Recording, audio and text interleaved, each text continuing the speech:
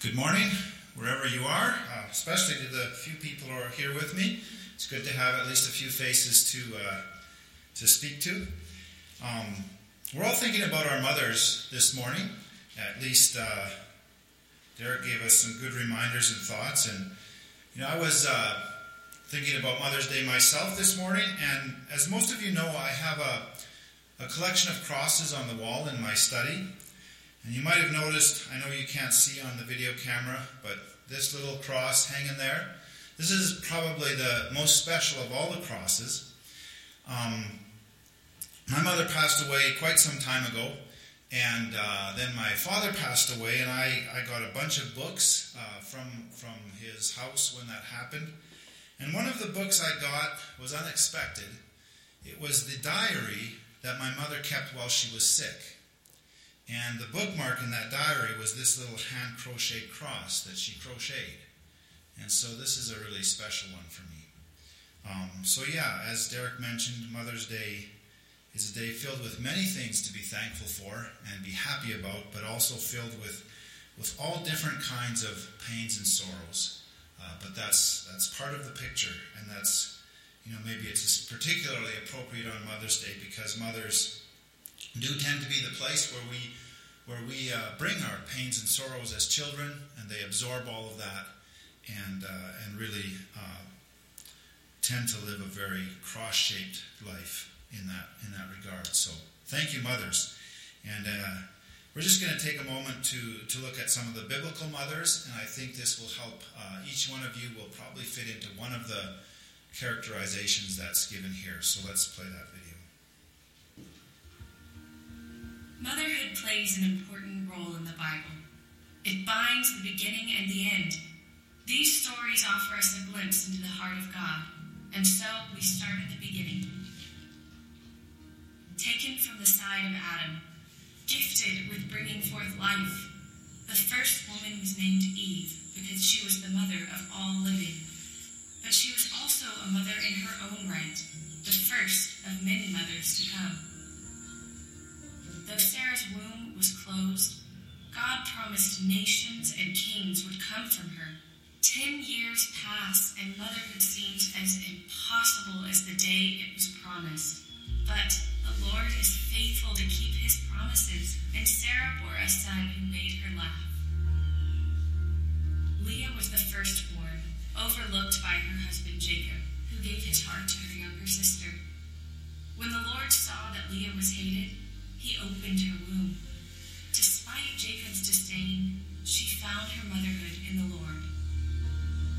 When Pharaoh became angry at the fruitfulness of the Hebrews, Jochebed sacrificed her motherhood for the sake of her son. When Pharaoh's daughter saw the child, she had compassion on him.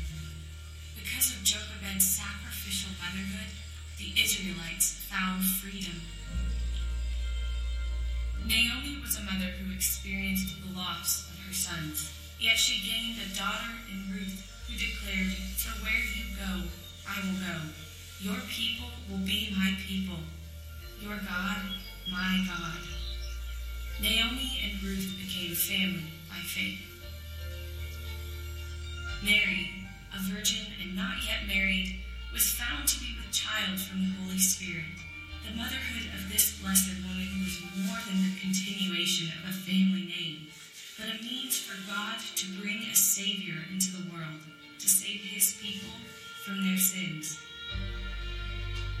From the garden to the cross, there have always been mothers. These women paved the way for all women, representing the full spectrum of the ways one could be called mom. Whether a mother in faith, mentorship, adoption, or by birth, you play an important role in the stories of generations to come. To all the Sarahs, Leahs, Jochebeds, and Naomis, happy Mother's Day. It's been mentioned to me that Romans might be the most difficult book of all to do in one Sunday, and I don't really think it is, because it has a very clear theme or purpose, whereas some of the other letters and books kind of go all over the place and are hard to figure out what the central concept is. And Romans is, though, very dense. By dense, I don't mean difficult to understand. What I mean is that you have to read it verse by verse, word by word, passage by passage, because everything that you read later on absolutely depends on everything that comes before. So it's very difficult in Romans to get a proper grip on what you're reading unless you've read the whole thing through to that point. And so it's just hard to pick and choose out of it like that. But for that reason, it tends to be very intellectual. It's very mind-oriented. It's a continuous argument all the way through. But I think that the response that I had this week as I was studying it and seeking to understand what I should share with you this morning. And so therefore, the response that I'm hoping to bring out of you is more of an emotional response than an intellectual. And so there's a lot of intellect in this book, and we need to read it and understand it with our minds. But if it doesn't then translate into our emotions and then into our actions, it's kind of worthless. So I want to start with appeal to your imagination. I hope that you've all had opportunities from time to time to have an experience where your imagination kind of seems to explode, even if just for a moment. I don't know if that makes sense to you, but let me share one such experience of mine, and then we'll see if you can bring to mind your own experiences of this nature. So not so long ago, probably more than a year by now, but I was in Langley for National Evangelical Free Church of Canada board meetings. And I was just staying in a hotel in Walnut Grove. If you've ever been there, you know it's kind of one of the more parkish, prettier parts of the Lower Mainland in terms of cityscapes.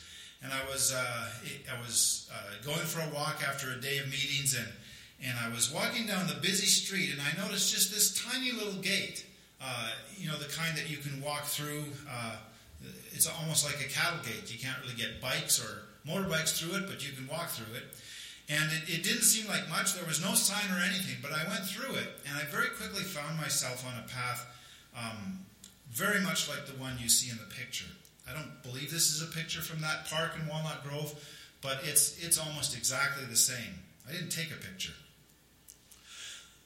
You probably know, as I do, that when God created the world and put us humans into it, I think He created a spiritual connection between us and nature.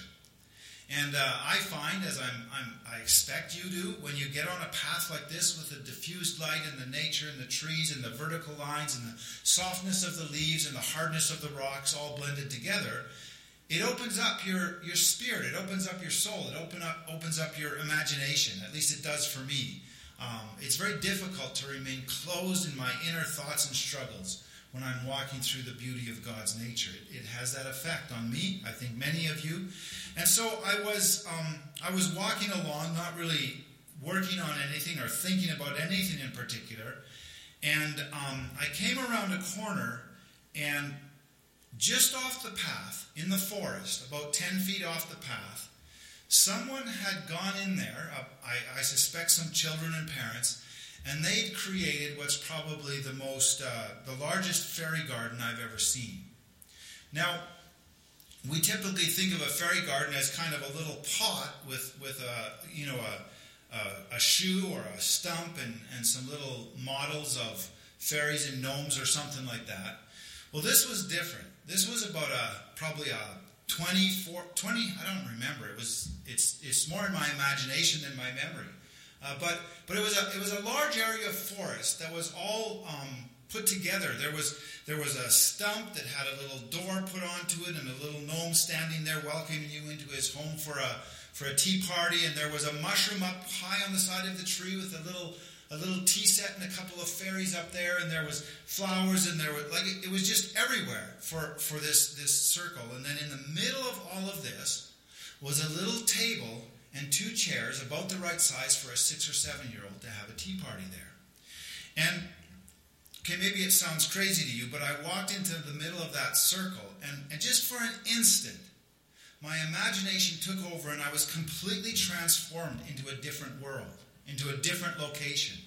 I mean, I knew in my mind it was unreal, but it was so well done, and I was in the right state of mind from walking through the forest. It was just like walking through a portal, and just for an instant, it was like as if the real world just fell away, and I was in this different place with different kinds of possibilities.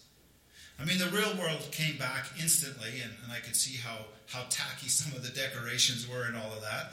But it was just one of those moments. And maybe I'm hoping you've had moments like that. Maybe it's when you've come over a hill and you've seen the fields of canola and the rain's just gone by and there's a rainbow. And just for an instant, as you're driving along, it just seems like the world falls away and you're in a different space, a different reality, a better place. Or maybe it's when you've climbed to the top of a mountain. Or maybe it's when you've heard the laughter of your children. Or maybe it's when you've been sitting by a lake and sitting in a lawn chair and reading a book and you look up and you just see the scene. And just for an instant, everything else is gone and it's just like you're in this holy place that doesn't actually exist, but you really feel a deep longing in your soul that it did exist. Well, I can't see your faces, just a few masked ones here, but I hope you've had that kind of experience. And you know, there's a phrase that's overused to the point of losing its meaning, but it means something here in this context. I think what we're experiencing in those moments is the God-shaped hole. The realization that what we experience day to day in the struggles of life and in our own failures is not what we were built for. It's not what we were made for. And what, in those rare moments, it's like we're transported into a different reality where everything's the way it should be. And that's an expression of our inner longing for the way God made us to be in communion with Him and with His people in a place that is free of sin and destruction. I don't know if I've got a hold of your imagination. I hope I have. We want to look into Romans now and see what it has to do with this, because it has a lot to do with this if you've understood where I'm going. Romans doesn't leave us without clues. Right in the beginning, it gives us its own purpose. Paul tells us straight up why he's writing this book, why he's writing this letter. Of all the letters, this one actually could be called a book instead of a letter. This is what he says in Romans chapter 1, verse 15 to 16 and 17. I am eager to come to you in Rome, too, to preach the good news. For I am not ashamed of this good news about Christ. It is the power of God at work, saving everyone who believes, the Jew first, and also the Gentile. This good news tells us how God makes us right in His sight. This is accomplished from start to finish by faith. As the Scriptures say, it is through faith that a righteous person has life. So 3 times in this statement of his purpose in writing Romans, he uses the phrase that here is translated good news. In some of your Bibles, it's probably translated gospel. It's the same original word in these 2 different translations. And essentially, that's what the original word means, is good news. Gospel is more of a transliteration of the Greek word, but good news is what I'm using here this morning. What does he mean when he says this? I started questioning that, and I started looking it up, and I'll just tell you this. In Paul's writing in the New Testament, I got bored and thought I'd done enough when I'd found 170 instances of this phrase, good news or gospel, in his writing, in just Paul's writing. So I think I kind of got most of them because I used my Bible search and can see how much was there. But there's at least 170 plus references. So I want to just sample a few, and then that'll help us, I think, understand what's happening in Romans. In Philippians chapter 4, verse 15, he writes it this way. As you know, you Philippians were the only ones who gave me financial help when I first brought the good news, and then traveled on to Macedonia. No other church did this. Now he's talking about the financial aid, but he kind of slips it in there, and I want to focus on that. What did he bring? He says here, he's just reminding them. He's writing to them and saying, I brought you the good news. It's kind of an offhand statement. So the question I have is, what is it that he brought them when he brought them the good news? Because we know that he stayed in Philippi for a relatively short period of time. Whatever he brought them during that period of time before the persecution and imprisonment came and he had forced out of town was enough that the Philippian Christians were able to, without Bible college, without the New Testament, without an ordained preacher, without churches, they were able to figure out how to become the people of God and develop a community of God's kingdom in Philippi because of what Paul brought them.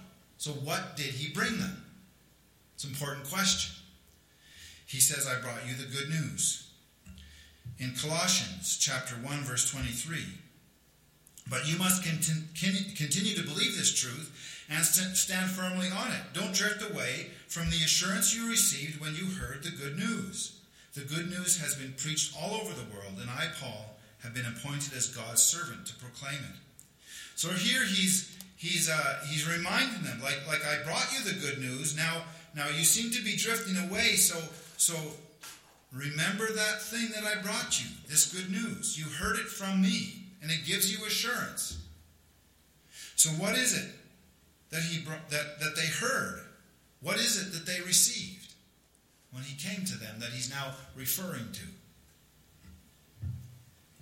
In 1 Corinthians 4, he puts it this way, or he references it this way. For even if you had 10,000 others to teach you about Christ, you have only one spiritual Father. For I became your father in Christ Jesus when I preached the good news to you. So again, the question, what did he preach to them? I mean, it's obviously something pretty significant because through the preaching of this good news, he became their father. So something happened. Something extraordinary happened. A person they never knew before, they now think of as a father, and he thinks of them as their children after he's preached this good news. What was it that he preached? 1 Corinthians 15 will be our last reference out of the 170 plus we could look at. Let me remind you, dear brothers and sisters, of the good news I preached to you before. You welcomed it then, and you still stand firm in it. Now, we looked at 1 Corinthians not long ago, and we know that the Corinthian church was not doing very well. They had a ton of conflict, a ton of controversy, a ton of moral issues. They were really struggling. And so when he writes this, he's reminding them. And his argument here, or his assumption here, is that if they remember the good news, it'll solve those issues. It'll solve their problems. It'll solve their conflicts. It'll solve their moral failings. It'll solve their issues. Let me remind you of the good news that I brought. Because if you remember it, and if you live according to it, it's going to get better. It's going to be okay. That's his solution to their problems. So now let's look at this summary statement in Romans again. So I'm eager to come to you in Rome to preach the good news, for I am not ashamed of this good news about Christ. It is the power of God at work, saving everyone who believes, the Jew first and also the Gentile. The good news tells us how God makes us right in his sight. This is accomplished from start to finish by faith, as the scripture says. It is through faith that a righteous person has life. So what is he saying? I mean, I can't read the whole chapter, so I have to assume you're going to read it or have read it and just tell you what he's saying, kind of summarized in these verses. He's saying, I've longed to come to Rome. I've even promised that I'm coming, but it turns out I can't make it. Why did Paul want to go to Rome? He wanted to go to Rome to bring the good news, to preach the good news. Because he's unable to go in person, he's decided instead to write a letter. And in that letter, he's going to bring them the good news, the same good news that he's brought to all these other places. So essentially what he's saying here is that the letter to the Romans is the good news. This is it. So whenever you read in those other verses, like Corinthians, which we just read, I want to remind you, the good news, you should, in our current day, what would happen is after good news, there'd be a little number, a little end note, and if you click on that number, what would come up? Romans. It's a summary word, the good news. I preached the good news. I brought the good news. I brought you the good news. I left you with the good news. Remember the good news. What he's saying here in Romans is now what I did in person in all these other places, I'm going to do in writing because I can't come and do it in person. This is the good news. Romans. So whenever you read your Bible, you should have that in mind. When you come across this phrase, the gospel, the good news, it should click in your mind. Click on the link, up comes the book of Romans. Because he can't go and do it in person, he's going to do it in writing. What he did in all these other places. He's going to bring them the good news. So I think I can summarize a little bit of what I mean. And I've put it in these words like this. In Romans, God says, "My gospel brings into being a covenant community that can live out my kingdom on earth." Now, Romans itself doesn't mention the kingdom of God very often. I actually haven't checked if it does at all. I can't remember a specific verse that uses that terminology. But I put it in this summary statement because what Romans does do is it connects everything about Jesus Christ to the Old Testament. And the Old Testament story is the story of God bringing his kingdom on earth. It's also the story of people messing it up so it doesn't actually happen or gets sidetracked in all kinds of things. But it is the story of God returning things back to the way it was in the beginning in the garden or the way it will be in the New Jerusalem. And so in Romans, he's referencing all of those points in the Old Testament and saying all of these things God has been working at and preparing for are now fully fulfilled in Jesus Christ. And what that means, if we understand the Old Testament, is exactly, I believe, this statement. In the gospel, my gospel brings into being a covenant community that can live out my kingdom on earth. It's a bold statement, but I think it's true. I'm going to now quickly go through the sections of Romans. There's several arguments that depend on each other. And this is going to necessarily be an absolute whirlwind tour of these different statements in Romans. But we're just going to go through, and you really do need to read it. This is a book you can read over and over again. And you have to read from start to finish because it's every successive session in Romans starts with the therefore or because of what came before. And so to understand any part, you have to understand what comes before. But we're going to go quick. 1 to 4 is the first kind of section. You can kind of see a specific argument that then moves on in chapter 5 to a new thing. And I'm summarizing it this way. The gospel reveals God's righteousness. And the concluding statement and the concluding verses of this argument, that's 4 chapters long, is here. God will also count us as righteous if we believe in him. The one who raised Jesus our Lord from the dead, he has handed over to die because of our sins, and he has raised to life to make us right with God. So the revelation here is that we enter into God's righteousness, and something new becomes possible that wasn't possible before. And it's important to understand, this is God's righteousness, not our righteousness.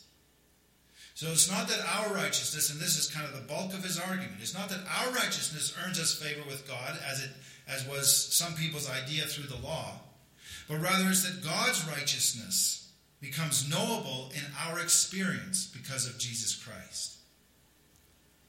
So his righteousness becomes part of our lived experience through faith. In the next section, chapters 5 to 8, the gospel creates a new humanity. And this is the kingdom stuff I was talking about in my summary statement.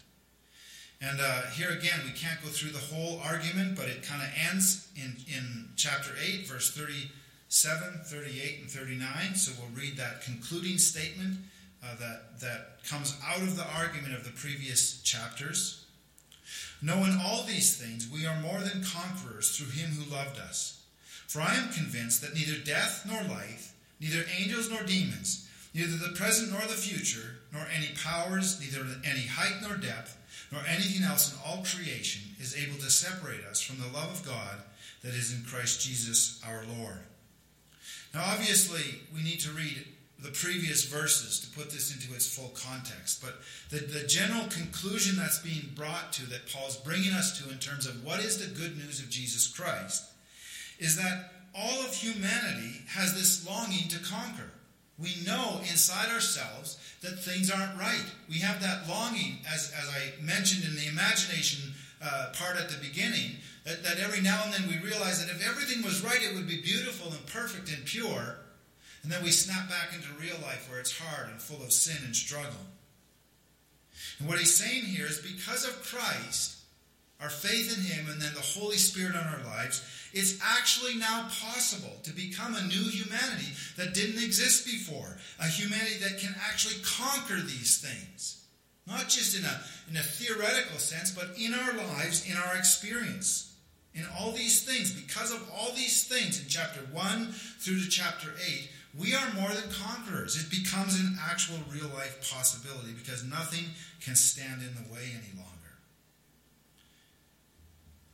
We now have the knowledge that this is possible. The good news that Paul is preaching and referencing so many times, it's the most referenced thing, is that by being reconnected with God and his righteousness through faith,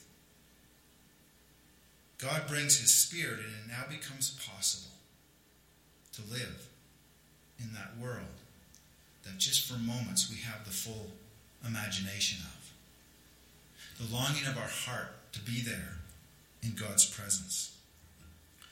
Now to some of us, chapter 9 to 11 might seem like a bit of a detour, only applicable to the times when Paul wrote, because there was a lot of controversy between the Jewish Christians and the Gentile Christians. And it does seem, as you look through the history, that after he wrote Romans, that controversy diminished because people understood what he was writing here.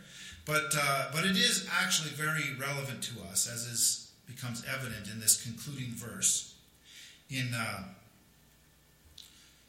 verse 24 of chapter 11, after all, if you were cut off an olive tree that was wild by nature, and contrary to nature were grafted into a cultivated olive tree, how much more readily will these, the natural branches, be grafted into their own olive tree? And the picture that he's playing with here and throughout the previous verses is that the presence of God, or the work of God, sometimes referred to in the Old Testament as the root of Jesse, that's the root. It's Jesus Christ. It's from which all things that truly bring life come. And for many years, Israel was the tree and branches out of that root. And as they lose faith, they're cut off, and as others of Israel remain in faith, they grow strong, and so on. The story goes back and forth and back and forth. And what he's arguing here is that in Jesus Christ, something new happens. And that is, anyone who believes in Jesus is grafted in to this root. And so what that means for you and I is that the Old Testament is now my story. It's my history. Now, I might identify as a Ukrainian-German Mennonite in my ethnicity.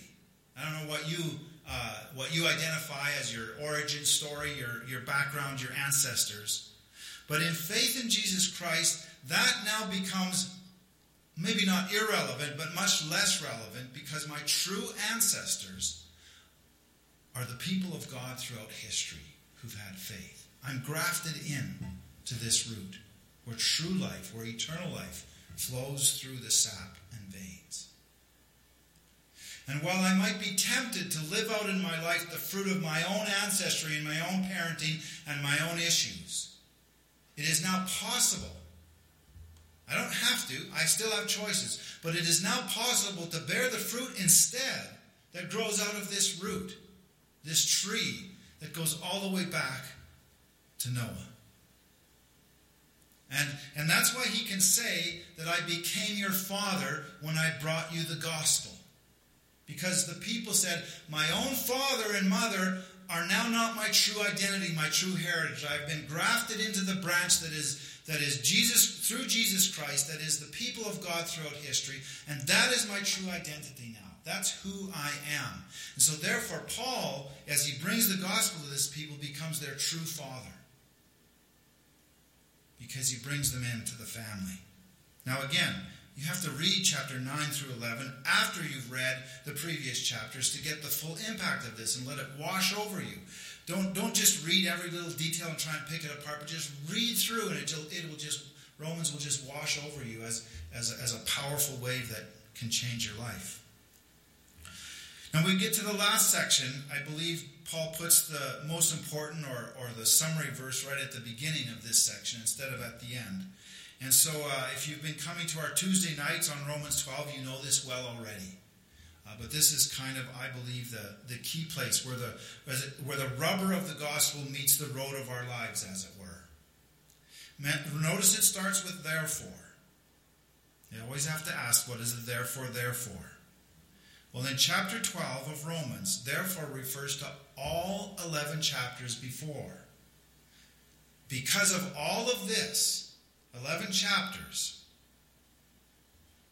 because of that, I urge you, brothers and sisters, in view of God's mercy, to offer your bodies as a living sacrifice, holy and pleasing to God. This is true worship. Do not conform to the pattern of this world, but be transformed by the renewing of your mind. Then you will be able to test and approve what God's will is. God's good, pleasing, and perfect will.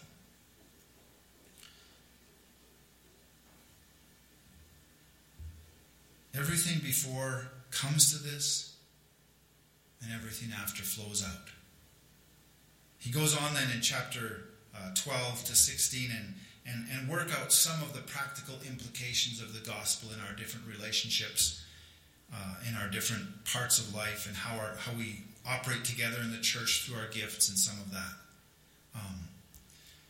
What he's talking about in all of these chapters is Christian community.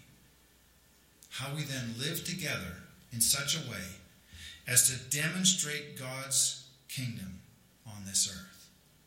The community of Christ, the body of Christ, the living temple, all of the different illustrations throughout the New Testament. The family of God is the most common. Romans, I know a pastor, just by way of, it just came to my mind. I know a pastor in Wetaskiwin who spent 5 years getting through the book of Romans every single Sunday. And that's easily possible. It's dense. But the reason that's also possible, because if you go through Romans verse by verse, you're going to go through the whole Bible. Because if you look at the allusions and references that Paul makes to all the things in the Old Testament in Romans and bring them into your reading of Romans, it will become rich and deep and detailed. Because it's all there. It all comes together there. It's the fulfillment of everything in the Old Testament. The good news, as he says in the opening statement, is the fulfillment. So when we read the word gospel or good news in our Bibles, we sometimes cheat ourselves by just thinking, well, yes, it does actually mean the life, death, and resurrection of Jesus Christ. But what does that mean? Romans explains it. I believe this is what Paul gave them in conversations along the road, around their tables, as he stayed in a city for a month or two.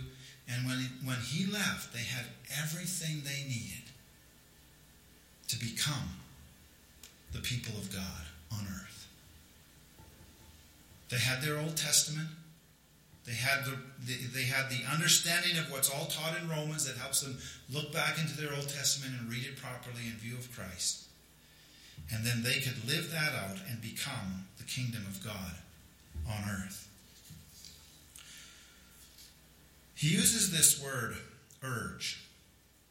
And I think that's important for us to realize because It would be easy to think that we've got it wrong because we're not that beautiful and perfect as our imaginations would hope that we were. Urge means that it's choice. You can do it or you cannot do it. All these things are true. And you've put your faith in them, and the righteousness of God is now your righteousness, and you live in the power of the Holy Spirit that's been given. But you can still choose to go a different way. We can still, as a church, choose to go a different way. And so here at the fulcrum point, he uses this word urge. The different translations use different word. Here he says, therefore I urge you, brothers and sisters, in view of God's mercy. Another translation says, I plead with you, brothers and sisters, because of God's mercy. Another one says, I ask you, because of God's mercy, to offer your bodies a living sacrifice. Another translation says, I exhort you. It's a little stronger than asking, I think, but it still is a choice. I exhort you, I urge you, I plead with you. Don't just let this beautiful thing slip by and live your life as though it wasn't true. So how would we interpret that? Offer your bodies as a living sacrifice, holy and pleasing to God. This is your true, proper worship. I think bodies here represents your entire physical life on earth. It's a summary word. So we could, I don't know how it hits you, but let me just read it a few different ways. Therefore, because of this good news, because of this gospel that's been explained in all its beautiful, marvelous, amazing detail in Romans, I urge you, brothers and sisters, because of God's mercy, to offer your relationships as a living sacrifice. Offer your mothers, offer your fathers, offer your wife, your husband, offer your children. Offer your brothers and sisters. Offer your relationships as a living sacrifice, holy and pleasing to God. This is how you worship. This is what worship means. Therefore, I plead with you, brothers and sisters, offer your work to God as a living sacrifice. What do you do for a living? What do you do that makes you money? Offer it up as a living sacrifice. I urge with you, I plead with you. The gospel will not become reality in Wainwright until we do this. What does that mean for you? I don't know. You have to answer the question. You have to be challenged by the Holy Spirit who will guide you. Therefore, I urge you, brothers and sisters, offer your political allegiances as a living sacrifice. The solution to your problems will not come from there. They will only come from the mercies of God. And as we offer that up as a living sacrifice, holy and pleasing to God, we are worshiping Him. We're putting Him first before other things. And we're living by faith instead of by sight. And so often nowadays by fight. My brothers and sisters, I plead with you, offer up your hobbies to God as a living sacrifice. The things you do because you love doing them. Offer them up. Put them on the altar. My brothers and sisters, I urge you, offer up your reading and your viewing to the Lord as a living sacrifice. It's holy and pleasing to Him. I urge you, therefore, brothers and sisters, in view of God's mercy, offer up your church. Your imagination of what church should be, what church could be, what church is, what it isn't. Offer it up to God.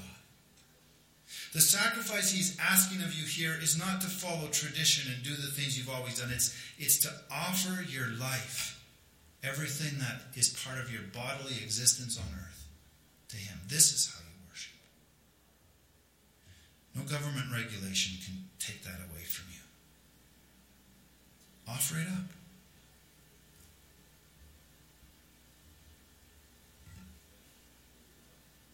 All this is because of Jesus Christ.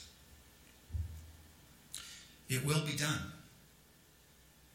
We don't have a choice in that part of it. If we don't do this today, when he returns, it will all be offered. But we won't have had the opportunity to live in the glory of worshiping him and the promises he's given for us to be more than conquerors. We will have wasted days if we don't offer it up now. Inasmuch as we do not offer up the parts of our lives to him now, we will continue to live outside of that God-shaped hole. You see, he's calling us to something that's very unpopular in our day and age. He's calling us to a cruciform life. A life that is formed by the crucifix.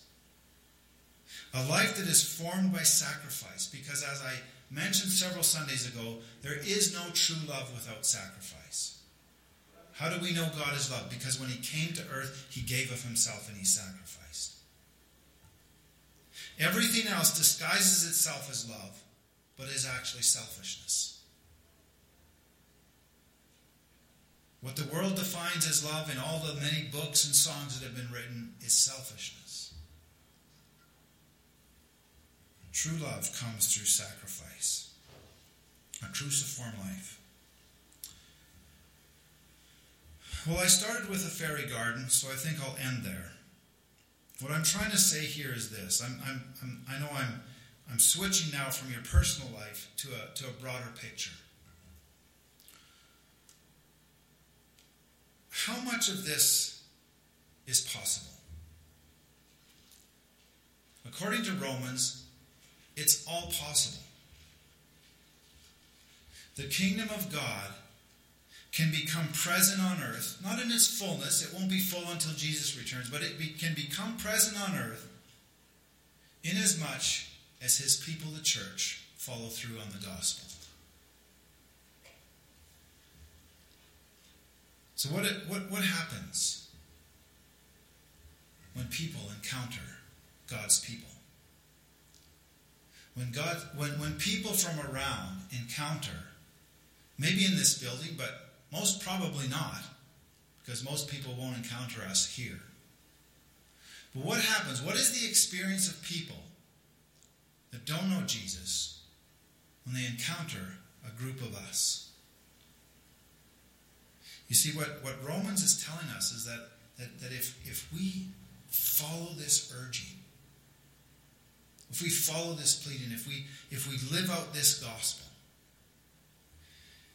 then people will have the kind of experience that I talked about when I entered that fairy garden, only it won't be imaginary.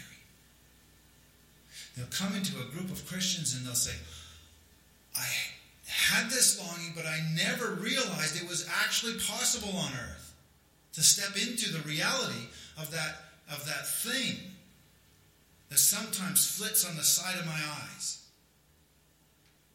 A belief, an understanding, an imagination that something better is possible. So there's a fantasy story. Some of you will know this without me giving the introduction, but I'll give a bit of the introduction before I show you the look on a person's face. It's an imaginary world where the world is dark and full of struggle. But the characters in the story encounter an outpost, a little spot where the evils of the world have not come in. And it's because the inhabitants of that spot are from across the sea. And in this mythology, this imaginary mythology, across the sea is where heaven is. And so there's a little spot where evil doesn't touch. And when a person who's never encountered it, but just had those fleeting longings throughout their life, sees it, they do a good job of depicting the look on the face. So let's just take a look at that and just imagine a time where we could be the kind of people, the kind of community where God's kingdom is real enough, and not perfect, but real enough among us, that people experience an encounter with God's church like this.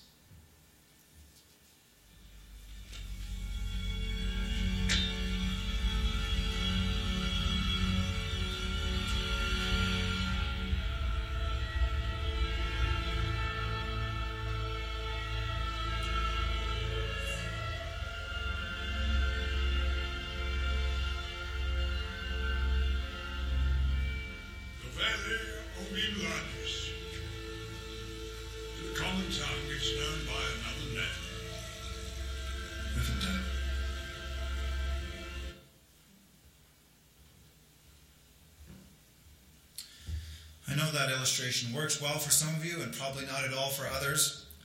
But the look on Bilbo Baggins' face, could you imagine if that's what people looked like when they encountered the Church of Jesus Christ? Because that's what Romans promises.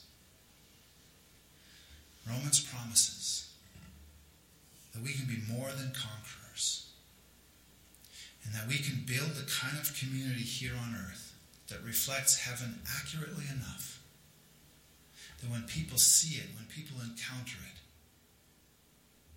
they recognize that longing in their hearts that only in fleeting moments of imagination they've ever encountered. Paul tells us that's possible. Not only possible, but that is why we're here. That's our job. That's valuable enough to sacrifice everything else to achieve.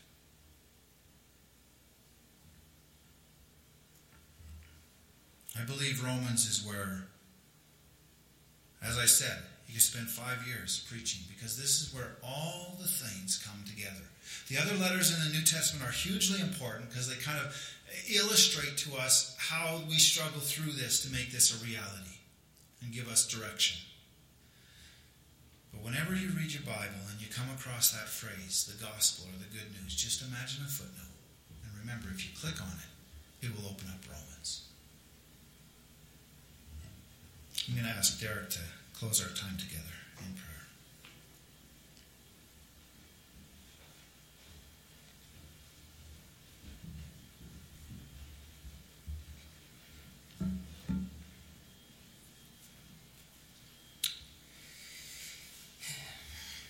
Where would we be without our mothers? Not here, right? Mothers, thank you. You play an important role in the stories of generations to come. Whether a mother by birth, adoption, mentorship, or faith, you are leaving a legacy for generations with eternal significance. As Marvin has spoke on this morning, we all have this duty to offer up our lives in sacrifice through love, because where would we be without our God? We aren't just part of our families due to our mothers. God has made us His children. I hope that you've been reminded of the good news this morning, that the gospel brings us into being a covenant community that can live out the Lord's kingdom on earth. We are God's. Our roles, our bodies, our lives are all to be living sacrifice. Where would we be without our God's love, mercy, and grace? Let me pray. God, help us to be sacrificial in our worship of you. May our living be pleasing and honoring to you. Help us to love others. Make us a community that brings people in love with you. I just pray that you would go with us and go with other mothers today. And I pray this in Jesus' name. Amen.